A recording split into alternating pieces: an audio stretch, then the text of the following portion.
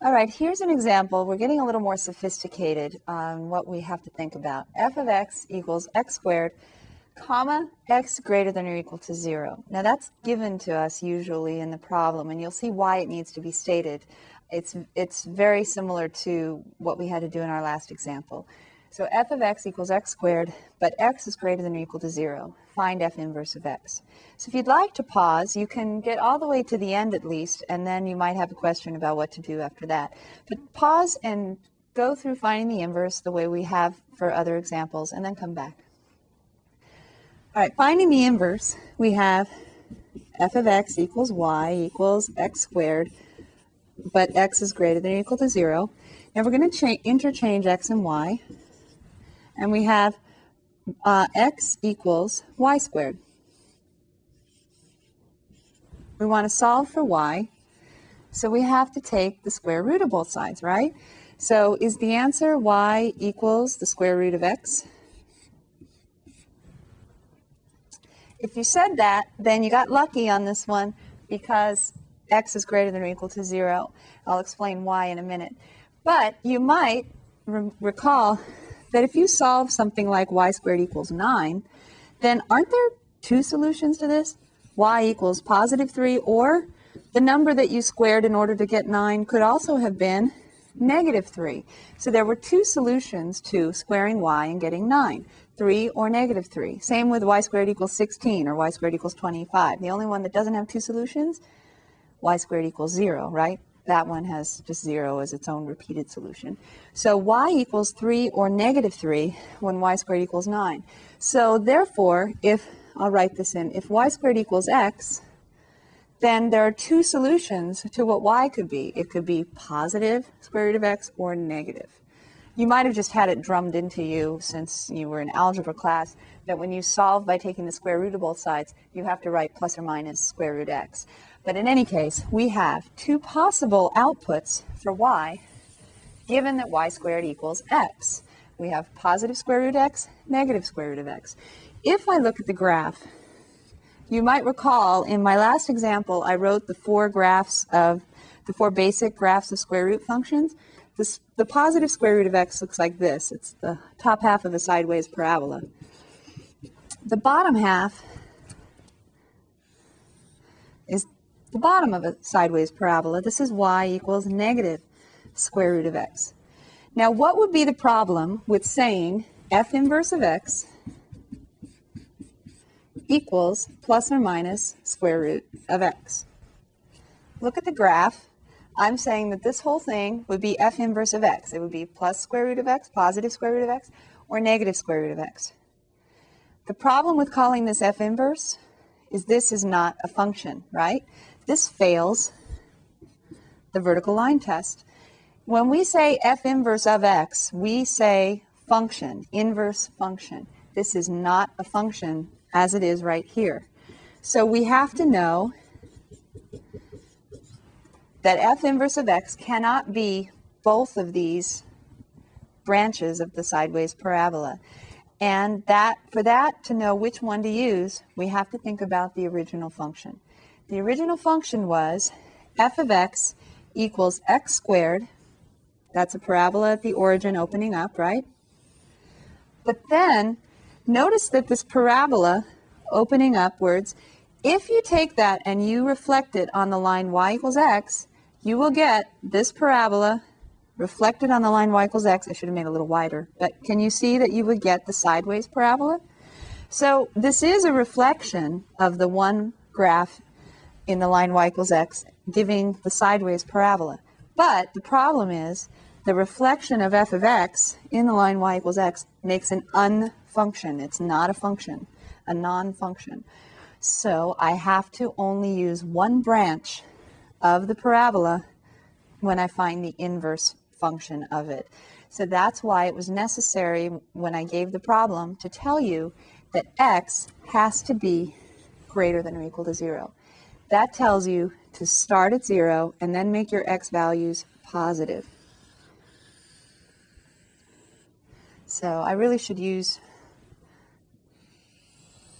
I'm going to draw a new graph for us. If you're starting this problem and you want to look at the graph, start with the parabola upwards. This is f of x with x greater than or equal to 0.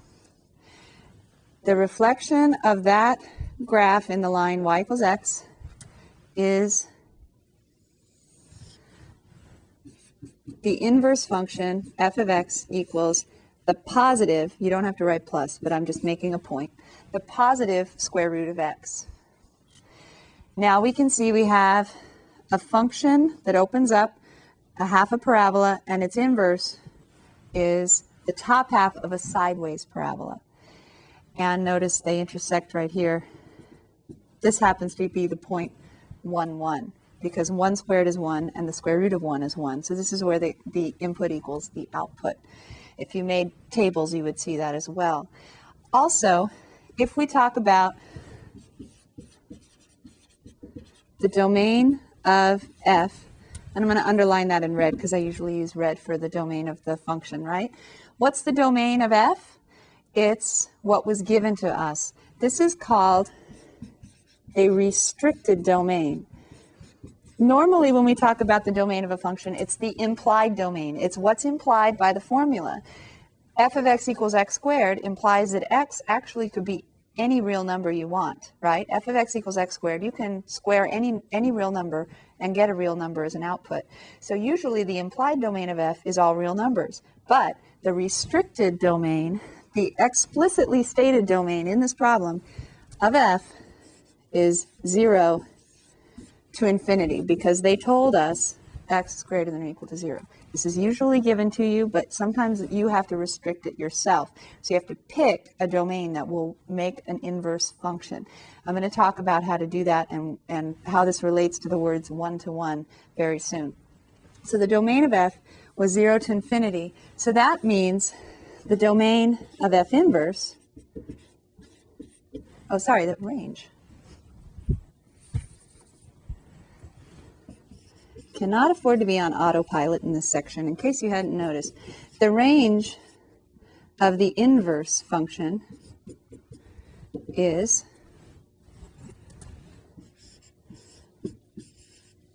the same as the domain of the original function. And so, since the original function's domain was 0 to infinity, that means the outputs of the inverse are 0 to infinity. That's why I had to take the positive square root of x for my f inverse formula, and why I had to take the positive part of the parabola. Y values start at 0 and go up to infinity.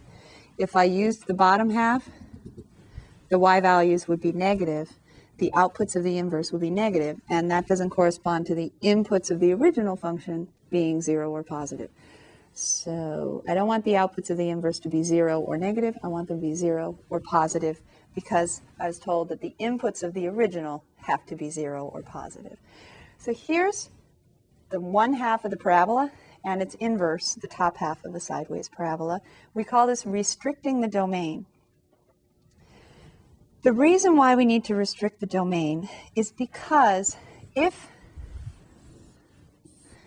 I were to take all possible x values, -2, -1, 0, 1, 2 for starters, in the original function, f of x equals x squared, my outputs would be -2 squared is 4, the square of -2 is 4, the square of -1 is +1, the square of 0 is 0, the square of 1 is +1 again, the square of 2 is +4.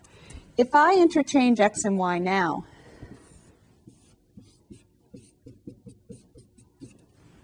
then I would have 4, 1, 0, 1, 4. And the inputs that corresponded to those outputs of the original function were -2, -1, 0, +1, and +2. Going back to your algebra days, do you remember ever being given two sets of data, or even one set of data, and being asked, is this a function, just by looking at the data points? Is this a function? And you would say, okay, a function, for something to be a function, for each input, there's only one possible output. But this, quote, inverse function has, for one input of +1, two possible outputs, -1 or +1. For an input of 4, I have two possible outputs, -2 or +2. That's why we would have failed the vertical line test if we tried to call this f inverse of x equals plus or minus the square root of x. Because of this plus or minus, there are two possible outputs for every input except for 0. Plus or minus 0 is still 0. For every other x value, there are two possible outputs for one input. That's not a function, so therefore we can't have that be an inverse function. The reason why it caused trouble for us actually comes from f of x, doesn't it? Because f inverse only comes from f of x. It comes from interchanging the x and y. So there was something in f of x that caused the problem. The thing that caused the problem in f of x was the fact that for one y value, say y equals 4, there are two possible x values, -2 or +2. For y equals 9, there are two possible x values, -3 or +3. We saw that at the beginning, right? If x squared equals 9, then x equals 3 or -3. So because there are two possible x values for each y value, except for at the vertex, then when we interchange x and y, then we have a problem because for one x, now there are two y's. One y having two x's in the original function creates a problem in the inverse because then we have one x having two y values. So for this reason, we have a special name for special functions that don't have this problem. The functions that don't have this problem we call 1, 2, 1. For each x, there's only one y value, and that makes a function, right? But also, not only for each x is there only one y, but for each y, there's only one x. That means 1 to 1. Each x, there's only one y, and for each y, there's only one x. And there's a definition in your book written down for 1-to-1 function. It says for each x, there's only one y, and for each y, there's only one x. This is not 1-to-1, and a very quick way to see that is if you draw a horizontal line that could represent y equals 4, y equals 9, y equals 1. If the graph of the original function crosses the horizontal line at more than one place, then when you flip that over on the line y equals x, that horizontal line crossing at two places on the original function is going to translate to a vertical line crossing the inverse at two places, and therefore it wouldn't be a function. So really, if you wrote this in your notes, f inverse of x equals plus or minus square root of x, this is actually garbage. This is not correct to say this, and I'm the one who wrote it, so that's why I can say that. If you have this in your notes, put a big X over it, because you can't have a function if you have two possible outputs for one input. So even though we would like to write f inverse of x equals plus or minus square root x, we can't do that. We can't have that in our notes. So there's a really quick way to see if a function has an inverse function for all x values on its domain. Look at the graph of the function. If it passes the horizontal line test, meaning if every horizontal line you can imagine drawing through the graph only passes through at one place, then you'll be able to find the inverse without any trouble. If the function fails the horizontal line test, like it does here, then you don't have a function that you can just automatically take an inverse of without running into problems. Usually, if a function is going to fail the horizontal line test for some values on its domain, whoever gives you the problem of finding the inverse is hopefully going to tell you to restrict the domain somehow so that you don't have a problem.